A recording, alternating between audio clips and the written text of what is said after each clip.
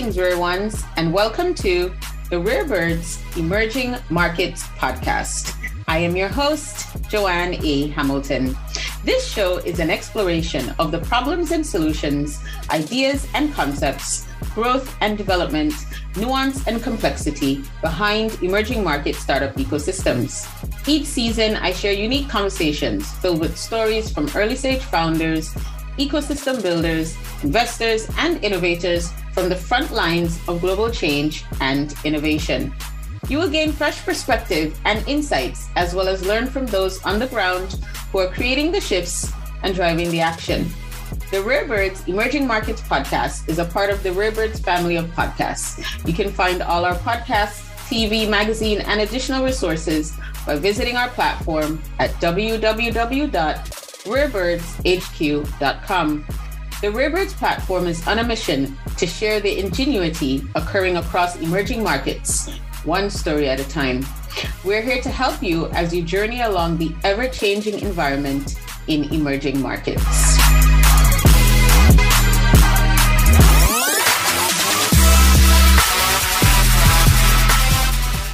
We're not in the Rwanda kind of where, everything has ended and, you're moving to places. Somalia is still in a transition from a failed state to a proper government. Even though the small brands will never compete in price, what we've been seeing is that they can compete on story. And for us, what we do, we're storytellers. It's also the kind of tea that you're making and the kind of name that you've kind of created in the market, which you kind of value with all your heart and soul. Just say, let's change Africa, or a solution for Africa, or something like that, because it's really just dopamine-driven conversation. It just doesn't really make sense to talk about a solution for Africa, because Africa is not really, there's no one solution that works for Africa. Right now, we believe that the robotic arm especially is the type of robot that can help solve many problems, not only in one sector, but in different sectors around the continent at the same time. It became a bit problematic, and sometimes in these markets too, scaling doesn't happen overnight. It takes, you don't build an application in over a year or 2 years, scale to like maybe a 600,000 or 1 million customers. It doesn't happen that way. It really takes a while. People really are careful in spending the few dollars they have. Greetings, Ali. Greetings, Humam, and welcome to the Rare Birds Emerging Markets Podcast. Thank you for having us. Thank you so much for having us. Yes, it's a real pleasure to have both of you with us. So, guys, before we jump into the conversation, would you just very briefly introduce yourselves to our audience, Ali and Humam, in terms of your role in the company, in Bright Minds? So I am I'm me, myself, Humam, and Zaif.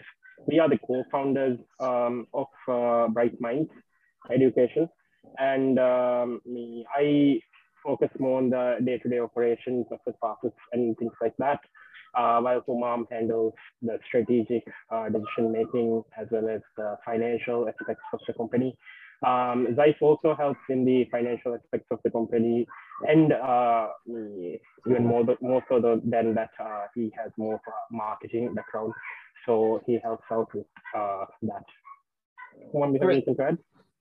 Right. I would also like to... Just so everybody knows, that was Ali speaking. So everybody knows. Yeah. Yeah, okay, go ahead. Yeah, I'm Humam.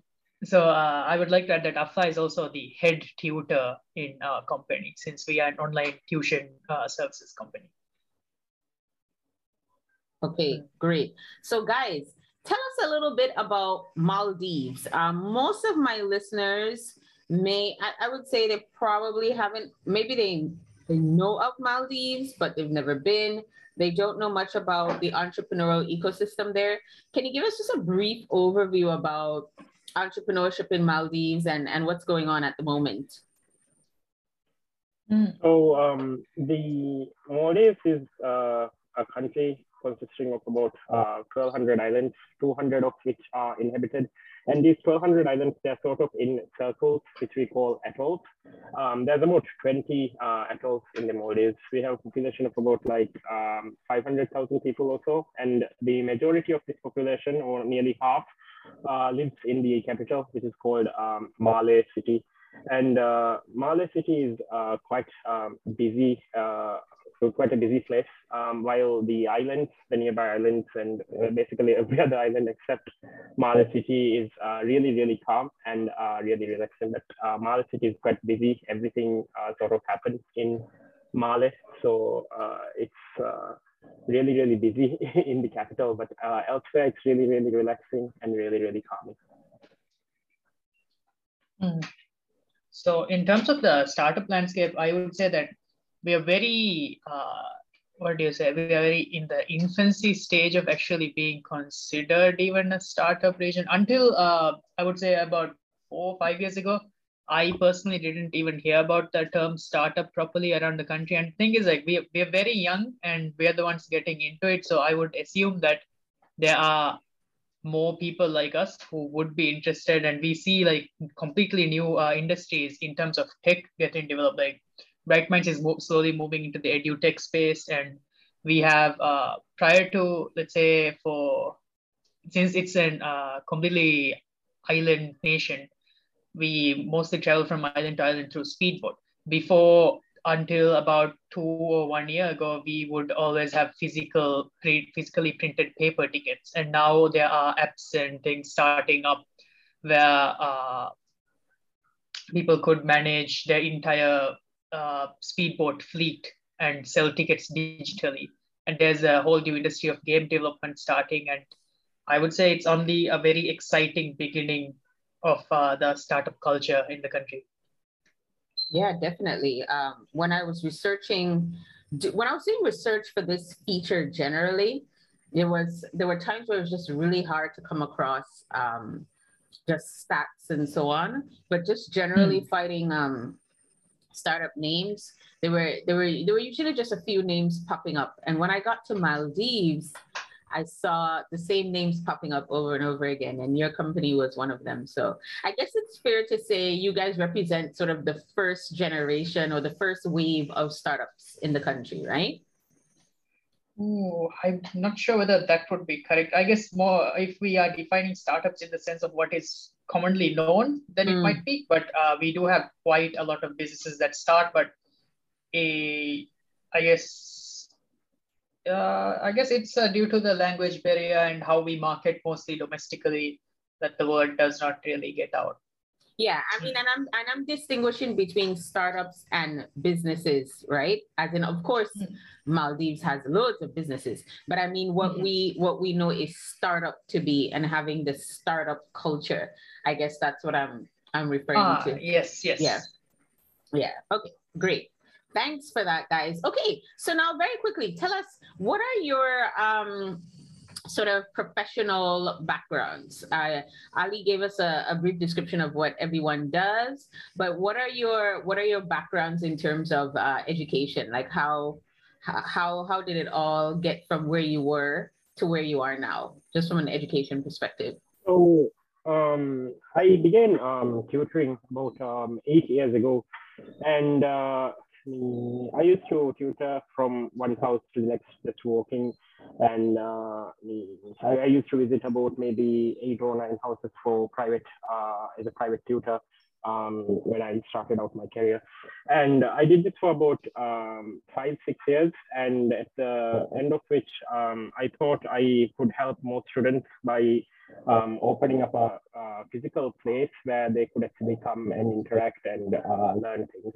Then shortly after that, I met Humam, and we had an idea to start off something a little bit bigger, a little bit more technologically advanced, and just to provide more opportunities to the students in the capital. At this point in which I really didn't open up my eyes wider. My eye was only on the capital. And it wasn't until COVID that my perception of the Maldivian education sector really changed. Then about 3-4 years back, I got an opportunity to be a science teacher at an international school in the Maldives. And just prior to COVID, I was actually promoted to the head of the science department in the school.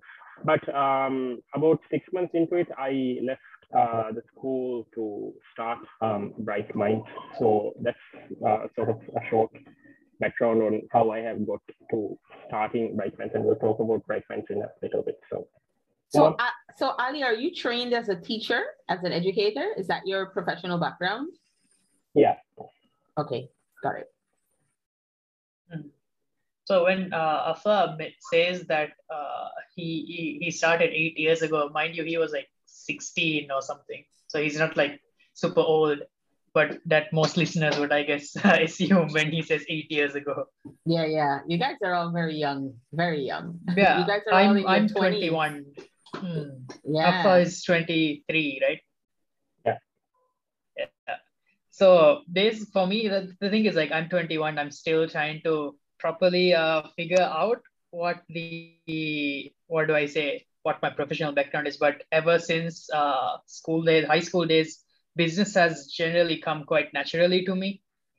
So I would describe myself as a business generalist, where I would do, if I need to understand more finance, I would get that done. If I need to do more of accounting, or if I need to do more of operations management, some form of automation of our KPIs, I would learn how to do that. And I'm practically all over the place at the moment, but with Bright Minds planning to venture more into edutech, I'm slowly going to take up programming as well, but that's a very slow and painstaking process.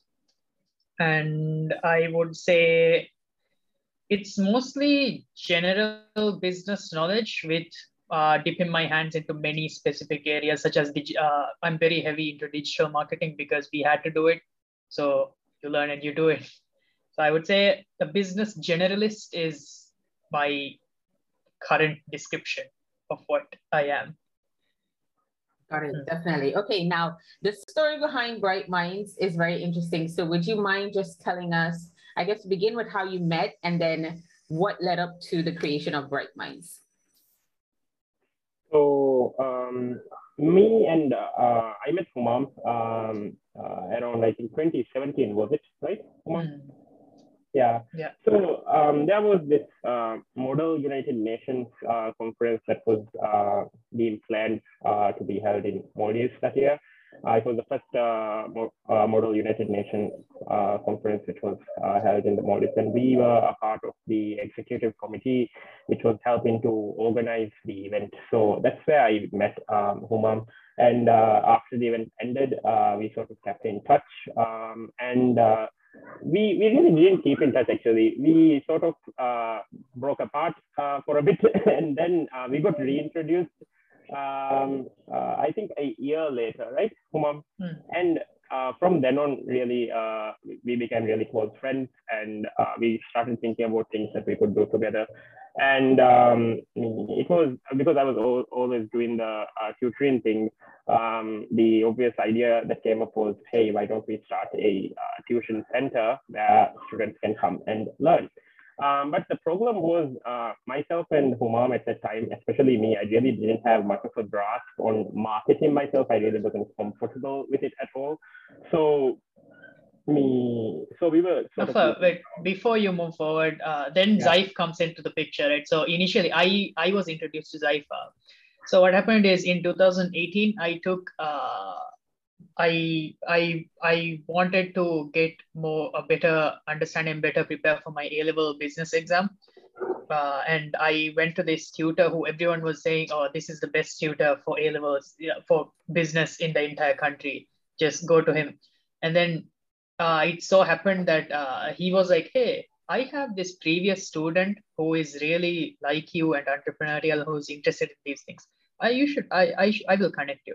And then he connected me to Zaif, who was in his previous years, or I think his batch 2 years ago. And then me and Zaif just slowly started talking, and then we ended up. I mentioned to him that, oh, me and Afla have been planning our tuition thing, and he was like, oh, I've also planned something like that. And then it just kind of naturally happened.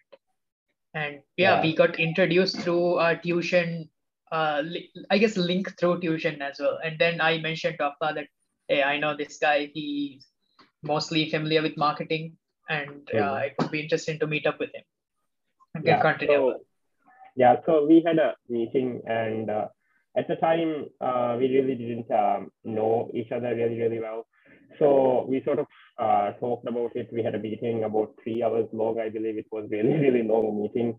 We talked about what is feasible and not feasible and so on. But we really were really new to each other at that point in time. We didn't really feel comfortable going into a venture together. So I just kept doing my own thing for a year. By the time which everyone was very familiar with each other, me, myself, Humam and Zaif were very close. We had become very, very close friends. And we started basically in the year 2020, just before COVID, basically, just before COVID hit Maldives, which was in April. So we started in January. And we initially started, I always had this idea where I wanted to teach using iPads because it has never been done in Maldives at that point in time. And I'm really, really interested in tech. I wanted to basically have like an Apple classroom, establish an Apple classroom in Maldives. And so I wanted to buy iPads for each student in the class, which would allow them access to tech. One of the problems was that students really didn't have tablets which they could use themselves. So I wanted to provide that so that they wouldn't be left out in the class. So I bought basically 12 iPads so that the 12 students in the class can use them. And we had, I think it was 2 months of classes when there was like in the Maldivian academic calendar, there's this like midterm break. So in the middle of the term, you have a small break of 1 week. And we closed for the week, for that week. And what happened was there was really the COVID cases were rising around the world. It hadn't got to Maldives yet, but they closed down all the schools basically, and they changed to online. And we thought there's no point in stopping it. So let's just continue our classes online as well. And so we made the change to online, but with the same amount of students, the 12 students that we had. And we continued it for about a month where I was thinking, and I realized that, hey, actually in an online model, we are really not limited to 12 students. And because it was just 12 students, we were actually charging a really, really high fee because there's like a physical limitation in the class. We cannot have more than 12 students in a class. So the fee was really, really high. But in an online setup, it's not the case where we can't, we can have more than 12 students definitely. So I had the idea. I was like, hey, let's do online. I think it might work. It's really, really new. Online learning was really, really new from a, let's say it was in its infancy stage, basically. So no one had heard of working online before. No one had heard of studying online before, especially in secondary school or even primary school at that time.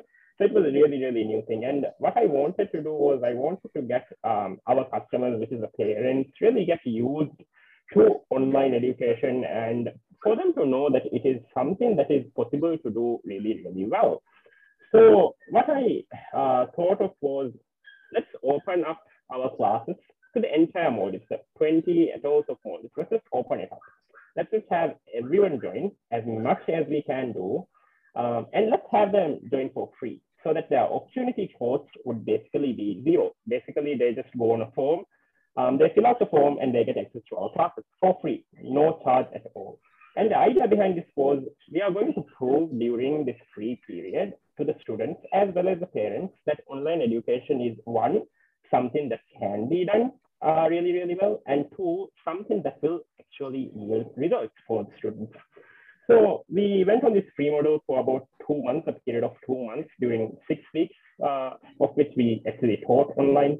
And obviously, we couldn't keep on going forever because there were recurring costs and things like that that was slowly starting to add up.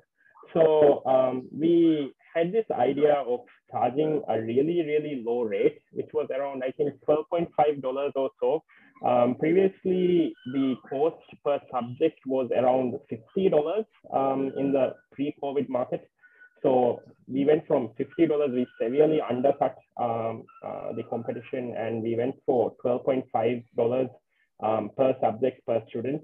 So it was a really, really low fee. And the idea behind this was, again, to more and more establish online education in the country, or online tutoring in the country. So during that period of having free classes, we taught around 270 students, just a little bit over that.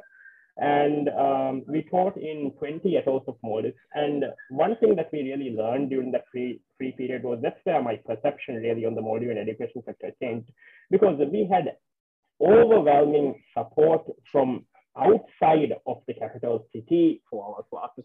Because really the thing is, you know, when you have 20 different atolls and 200 different islands, there are so many schools that it's really, really difficult to maintain the quality of education throughout the country. And most of the students actually come to the capital to study, to get access to higher quality of education, because the islands are, first of all, before they were actually not even capable of providing, so they didn't actually have an opportunity, for example, to study A levels in the islands. So yeah, so we had a lot of students joining from all over the islands, and we sort of changed. My perception changed into, hey, why am I only focusing on the Malay city? You know, why am I focusing only on the capital when there are so many students elsewhere that we can also teach? So that's really where my perception changed, and what prompted me into going on this venture really. So after that, we have been teaching in our first year. We taught about 400 students throughout the year. And currently our model has changed a little bit. We have increased our prices a little bit. It's still not really, really high. So we are at 20 USD per subject now. Previously it was 12.5. So yeah, that's where we are now. Sorry for taking a bit too long to get through it. No, that's completely fine. That's why it's called a story, a really good story as well. So this is, in terms of the problem, this was really, like you said, a post-COVID solution to education, right? Online classes. Yeah. Okay. And I was listening to what you said about most people coming to the city for education anyway. I mean, it's like everywhere in the world, you know, the capital city always has all of the resources, and the rest of the country, or people, I mean, for you guys, it's islands, and other parts of the world will be the more rural areas. They have limited resources. So you're basically offering a premium product that's like not location specific. So anybody anywhere in the country can access your online education. Now, you spoke a lot about the parents. So what do you think, at what point did you realize, okay, we've got the parents, we've got buy-in from the parents, and yeah, I'm really curious to know how that went, because a lot of parents are quite reluctant when it comes to online learning. Yeah. Yes. So we had a lot of feedback forms going on back and forth between us and the parents to see what they wanted. First of all, we even had, prior to our paid model, we even sent out a feedback form to see what they are willing to pay for such service. And we had priced it a little bit higher at that point. And because, you know, psychology, when you give a customer options of what you would want to pay for a product, they are always going to pick the least, what can I say? The cheapest option available, right? Basically. So we had an idea that we wanted to break the mindset of parents and prove to them that, one, it was really, really affordable. So in our feedback form also, we had around, I think it was about 25 USD, 30 USD, 35 USD, and so on per subject. And And we already had decided on a price at that point that it was going to be less than 25 USD, but we hadn't really thought of exactly what amount it would be until we just announced that it was 12.5 USD, about half of which that was what they were expecting to pay for the classes, because that's what we had communicated to them. But we wanted to really break that barrier to entry from the parents. As you mentioned, the reluctance, there is reluctance. But we have slowly started to see that change over the years. At first, the phone calls and things we got would be like, hello, do you have physical classes? And then we would say, no, we have online classes. And then we would talk them into it and get the sale basically. But nowadays, they actually go for online, and sometimes we do not have the subject they're looking for available. And then they're like, do we have physical classes? And we say, no, we don't have physical classes, just entirely online. So we slowly started to see that change really. At which point we were comfortable raising the prices a little bit to, first of all, ensure that more and more teachers wanted to get in on the act of teaching online. And also we wanted to obviously keep this going. So it wasn't sustainable at the price that we were doing. So we had to increase it a little bit.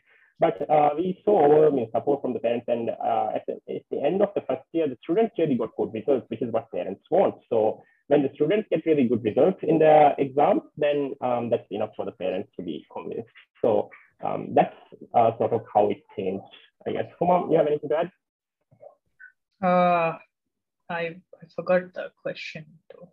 No, I was just asking about buy-in, parents buy-in. At what point did you guys realize that, okay, we've got the parents? Because like Ali just said, everywhere you go in the world with the parents, it's always going to be the same. They want results, right? So you can sell them the greatest product. If their child is not getting that A or not getting that high, whatever the score is they're after, TOEFL, SAT, whatever it is, they're just going to say, okay, the product isn't working. They're not going to see anything else. So how were you, Ali was just saying how, at what point you guys realized, okay, we've got the parents. So we just wanted to know if there was anything else you wanted to add to that. When they paid and students consistently attended classes, and in our feedback forms, we were actually seeing positive results. We were like, oh, wow, they actually believe that online works. And yeah, like we try to take as much feedback as we can, and we try to take it in a sense where we can compare this year's feedback directly to last year's one and the year before that, so that we would have a consistent measure of how people who use or consume our products are actually feeling, how their sentiments are. Right. That's how we knew it. So tell us a little bit about the age of your students and what exactly are the courses that you're offering to them. Let's tell us more about the demographic. So we currently offer tuition classes or tuition services from grade 7 to grade 12. So it's about 12-year-old students all the way to 16-year-old students. I think it would even, some of them would even be 11 years old. So all the way from 11 years old basically to 16 years old. 12 to 18, my bad. Yeah, 12 years old to 18 years old it would be actually.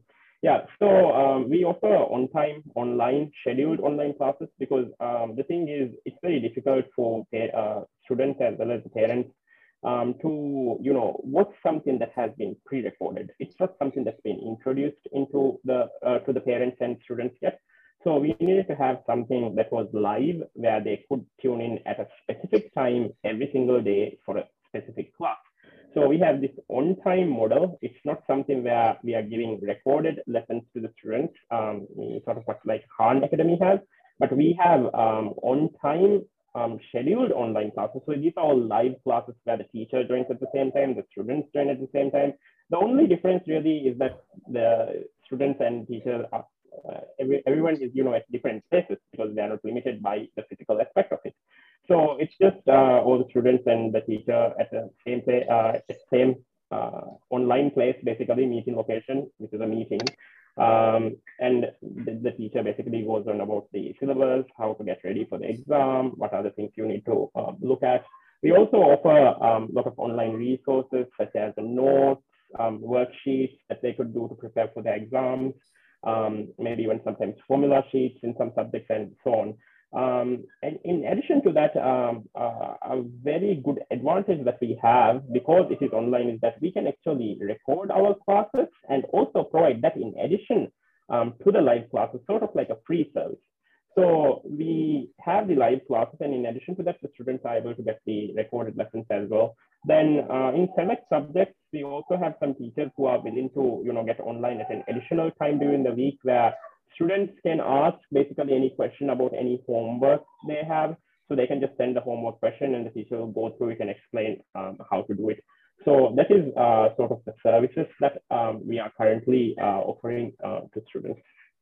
Right. And you guys have about 12 tutors, right? I think it's about 12 full-time. Yeah, so we have around 13 to 14 now. So we have expanded a little bit more later on as well. So around 13, 14 tutors we have currently. Okay.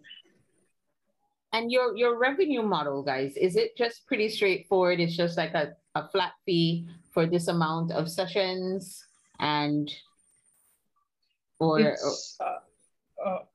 Oh, sorry. Continue. No, that's it. That's it. Oh, okay. I'll take this one. Yeah.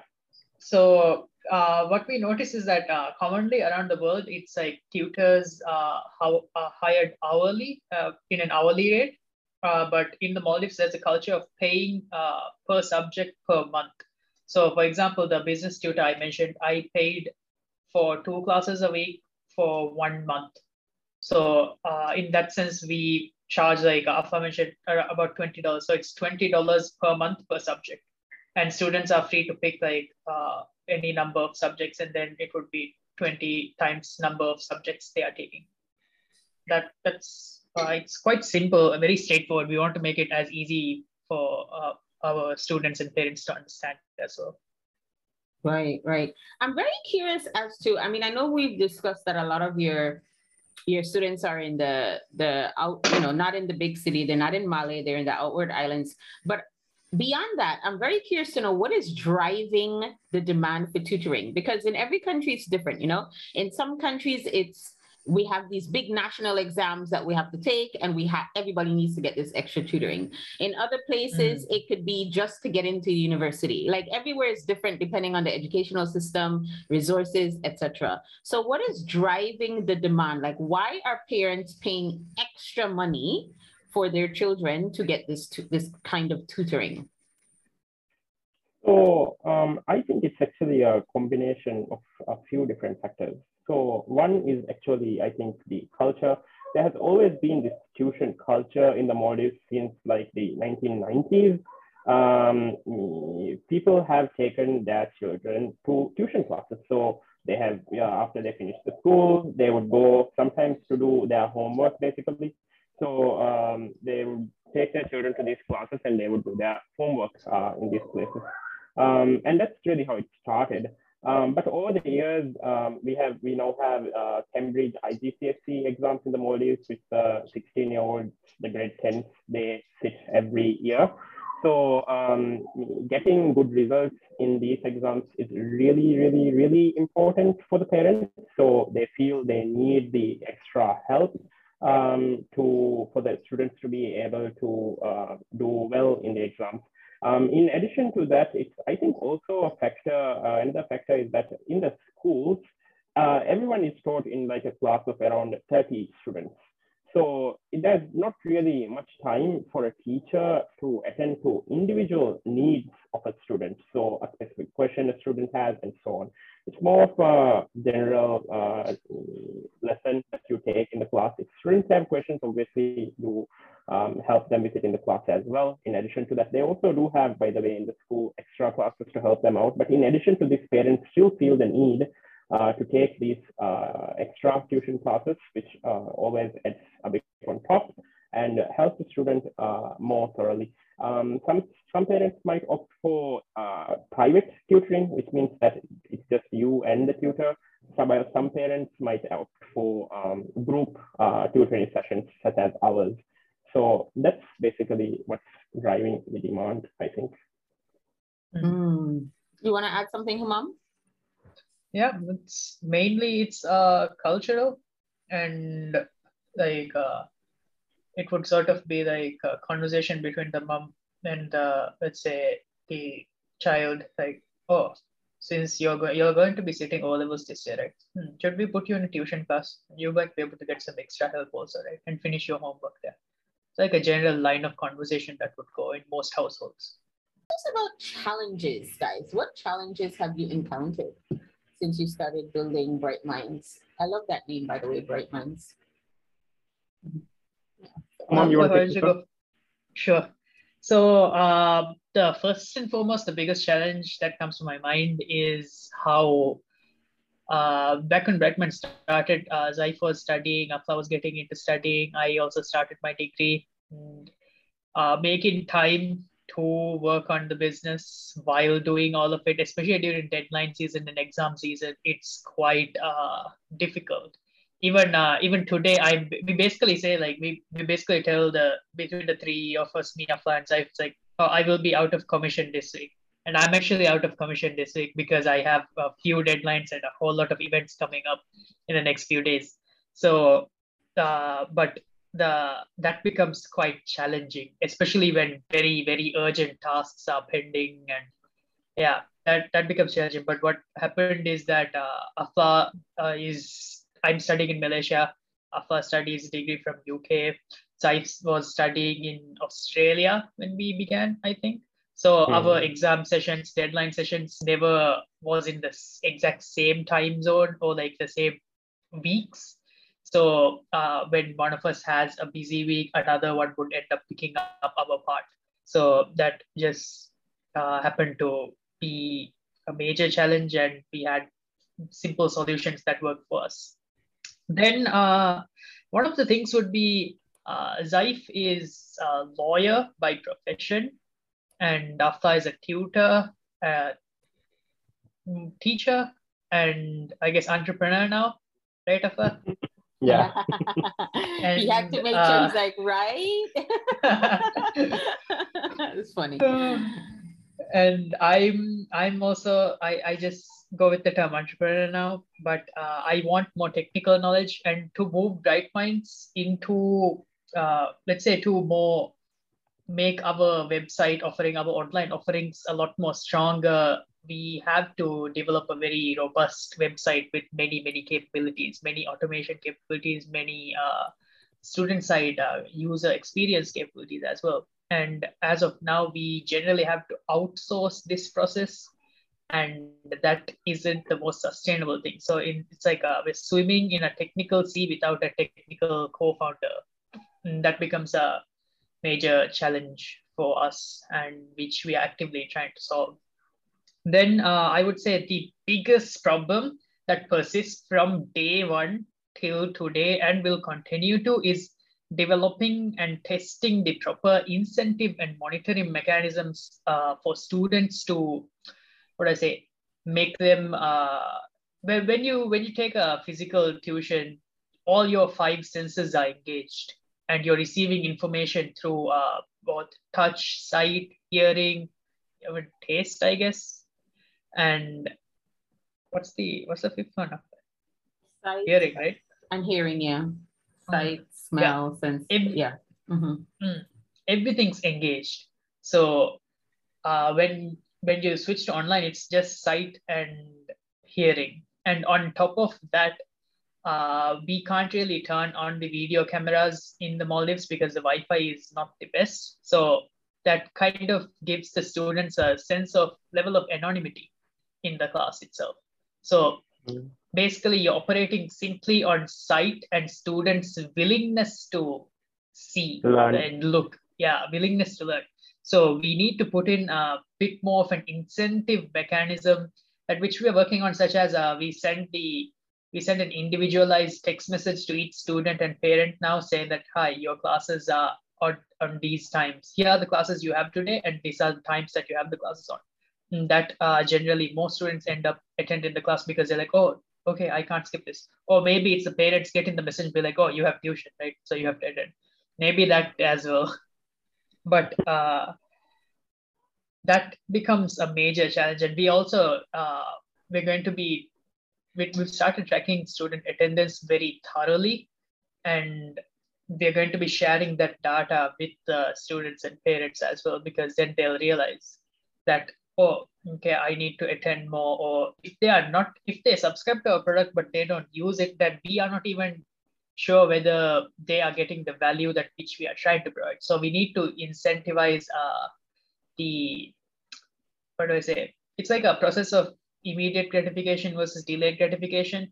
We need to learn how to incentivize students to take on the delayed gratification aspect. And the areas which we are generally looking for to develop these incentive mechanisms is understanding how content creation and social media generally works, where you could watch, like you'd go on TikTok for 5 minutes, but you actually realize that it's been an hour.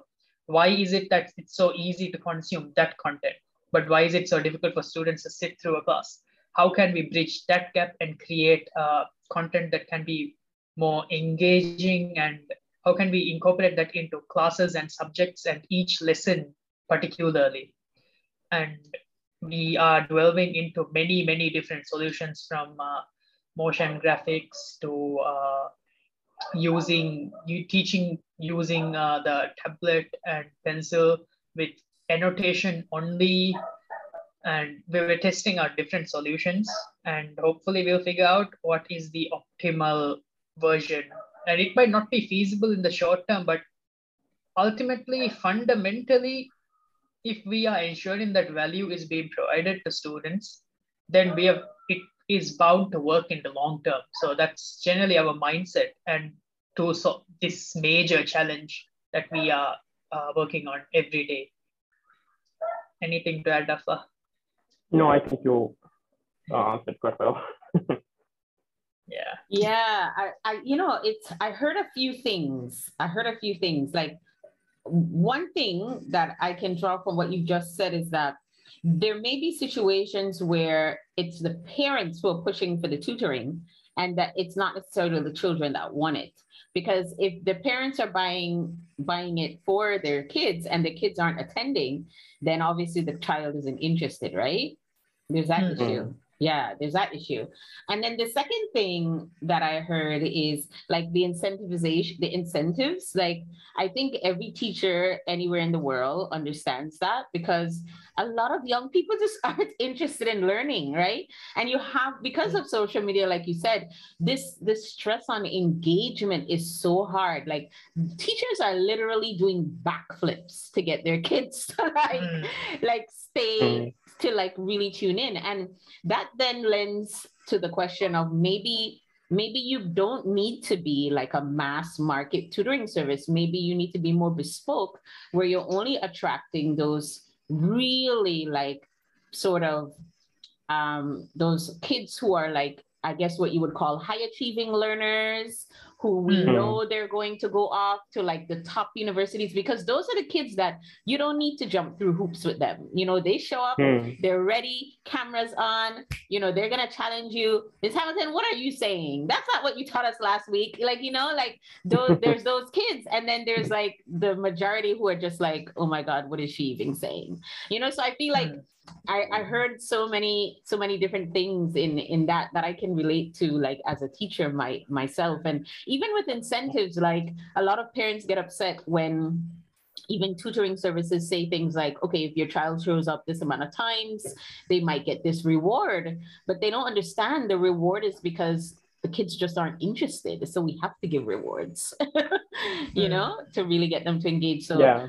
Do you guys have any feedback on that? Yeah, of course. Absolutely. Please do. Yeah. So it's interesting that you mentioned what you just mentioned, because the thing is, you know, when I actually first thought of online tuition, I knew that we would have to have students that are really want to learn, you know, because if someone who doesn't want to learn is in front of the screen and trying to study, you know, it's just not going to work most of the time, majority of the time.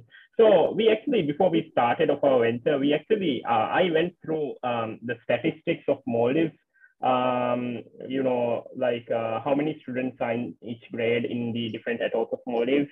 And we targeted about 10% of that student population, because our idea was that, 10%, that 10% that we are looking for are the students that really, really want to learn. So we wanted to focus on getting those students really, because, online education really works for some people. We also do accept that, but it's not an option that students have. So we are providing something that, students don't have at the moment, which is why our product becomes a necessity. Do you understand what I mean? Yes. Yes. So in the islands, they really don't have the opportunity for high quality education, but through online means, even a student who might not necessarily be very, very keen on online tuition might want to give it a try just because of that reason. But it might not be the case in other countries, but I feel like that's the case here. But, since you mentioned it, I just wanted to mention that initially we did actually target that demographic of students really, because we knew that that's where it would be most popular and yield most results for the students. Yeah, definitely. A friend and I were laughing the other day because she's a lecturer at a university, and she was like, Joe, it's at university too. She's like, I'm always so glad at, like, she has the 3 students that sit up front and they nod their heads and they're like writing notes. She's so happy. She's like, the rest of them are like passed out at the back of the room, So it's just, and this is in an online class with university kids.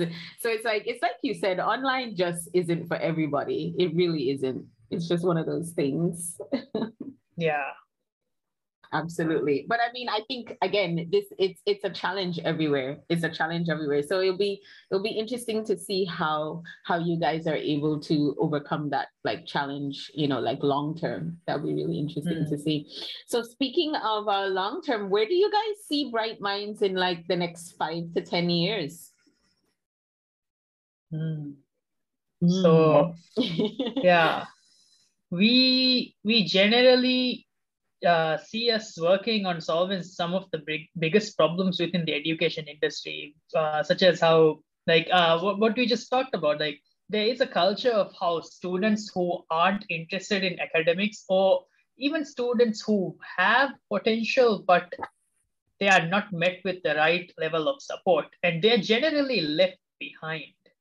So when we say the education industry, we mean like not just the academic aspects, maybe vocational subjects, maybe career specific tutoring or teaching or vocational courses. In some sense, we want to understand how we can solve the issue of the weaker students being left behind. And that's very important to us, because we feel like the thing is, every major institution takes on the mass model, and then they're like, okay, these students aren't interested, they will figure it out on their own.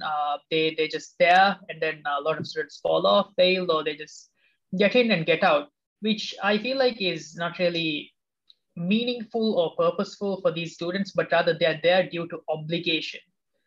And there is a problem in that area where these students have to be dealt with differently and provided different support, or even completely different teachings. So we aim to solve that problem, because that is a net positive for society and generally the global population, I would say. And we might start up a physical tuition center too. That is in our vision vaguely, but as we just talked about, online tuition is not for everyone. So we want to make sure that there is an option for these students who do seek physical tuition as well. But that's still a maybe, because our core competency is online tutoring. Then what would I say? The main 5 to 10 years, one objective that's not going to change is probably strengthening our position as the #1 online tuition service provider in the Maldives. I don't know, maybe moving into being the #1 education provider in the country. Who knows? But that would be our 5 to 10 year general vision. It's just working on increasing the value that we are providing year by year, and then identifying the marginalized groups, seeing what sort of value we can provide to them as well. Yeah. Anything you want to add, Ali? No, I think Mom summed it up pretty brilliantly. So yeah, I do see a future in which in the next 5 to 10 years, depending on the opportunities which open up, which we are working towards, we try and strengthen our position in the private education sector in the Maldives. That's a great ambition to have, guys. Wow. I think you're definitely on your way to doing that. I was nodding my head when Humam, when you were talking about sort of changing and like shifting models, education models, because I agree with you, every child isn't academic, right? But the problem is every parent wants their child to be an academic, an engineer, a doctor, a lawyer, right? And until vocation school becomes, for lack of a better term, sexy, we're always going to have the majority of the kids falling by the wayside. That's just how it's going to be, because academia is set up to reward those kids that are A students because they're good at math and science and physics and, and everybody else is like, okay, so then why are you there in an academic program? Why aren't you in a vocational program or a business program or, what have you? That, I don't know. It's kind of sad, actually. I can share a little funny story that is like from 2 to 3 days ago. My mom called me, and then she obviously knows that like I'm involved in Bright Minds and I'm definitely going to be involved in more businesses, and I'm hopefully going to graduate from my bachelor's within 2 to 3 months. And then she was like, oh, what are you going to do after it? Then I was like, I don't know. I will work on Bright Minds, obviously, and then maybe another thing on the side, who knows? But and then she was like, oh, so when are you going to do your master's? And then I had to explain, and then the camera panned to my grandma, and then she was like, I really want you to be a really good student and complete your PhD as well. And then I was like, would you rather have me building these businesses and creating value and making a lot more money, or have me complete my PhD or master's? She was like, I really want you to do the master's and the PhD. And that's the thing. Like, I want to pursue entrepreneurship. I want to be constantly building businesses, and building businesses means solving problems, and that's the most fun aspect for me. There's nothing that beats the feeling of solving these problems and having a very good time while doing it. Yeah, I'm so glad you shared that, because this is the battle. It's the battle against expectations, cultural, parental. It's really tough. And that's why I've said until the culture starts to say it's okay to go to a vocational school to learn, electronics, and then you can get this amazing job and be respected in your community and make money, that's never going to change. That's never going to change. So I think, and it's a global conversation, especially now with the catalyst has been COVID, because all these kids are learning online and we see the disasters, right? Like we see it on TV, like these kids aren't learning, and kids having to do, I've heard stories of kids having to do a whole year all over again and just things like that. So it's an uphill battle, but I think the world is always changing. So let's see what comes up soon. Right. So what lessons have you learned then from your entrepreneurial journeys that you'd like to share with us? This is our final question. Should I start it off, Afad, then you can finish it? Yeah.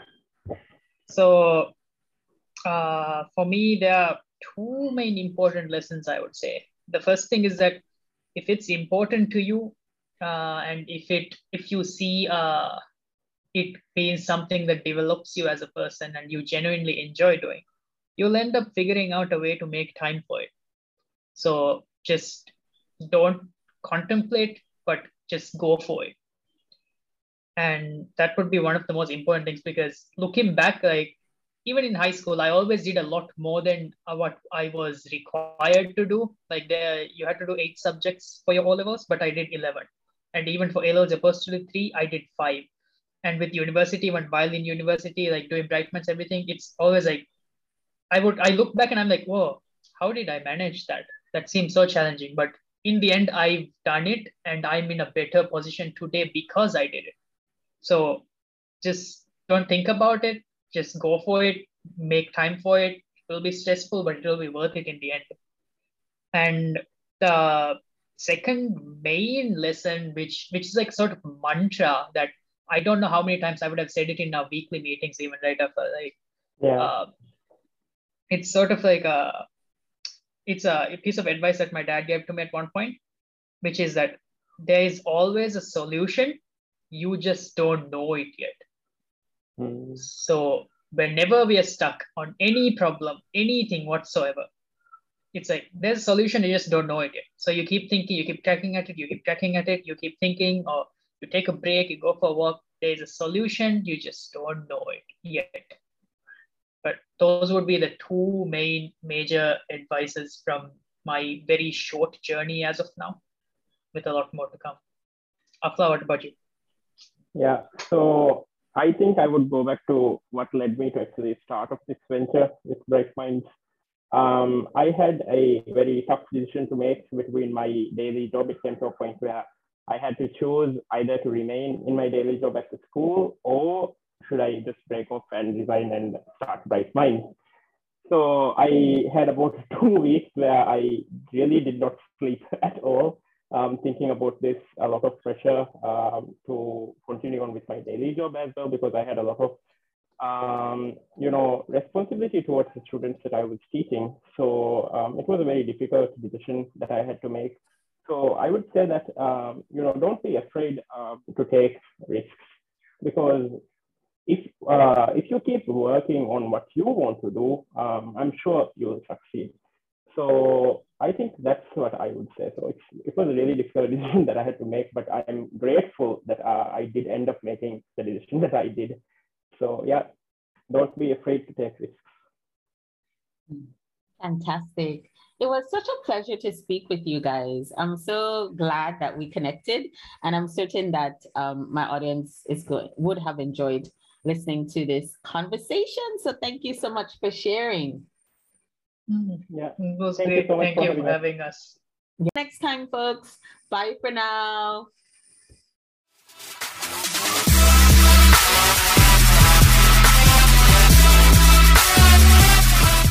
If you enjoyed this conversation, visit the Rarebirds platform to learn and hear more from startups in emerging markets. Download our podcast episodes by visiting the website at www.rarebirdshq.com or via iTunes, Spotify, Google, Anchor, and wherever you listen to podcasts. Join our growing global community of Rare Ones by subscribing to our newsletter on our website, and visit our shop to purchase some rare gear for yourself or as a gift for your friends. Thanks again for listening in, and until next time, Rare Ones, bye for now.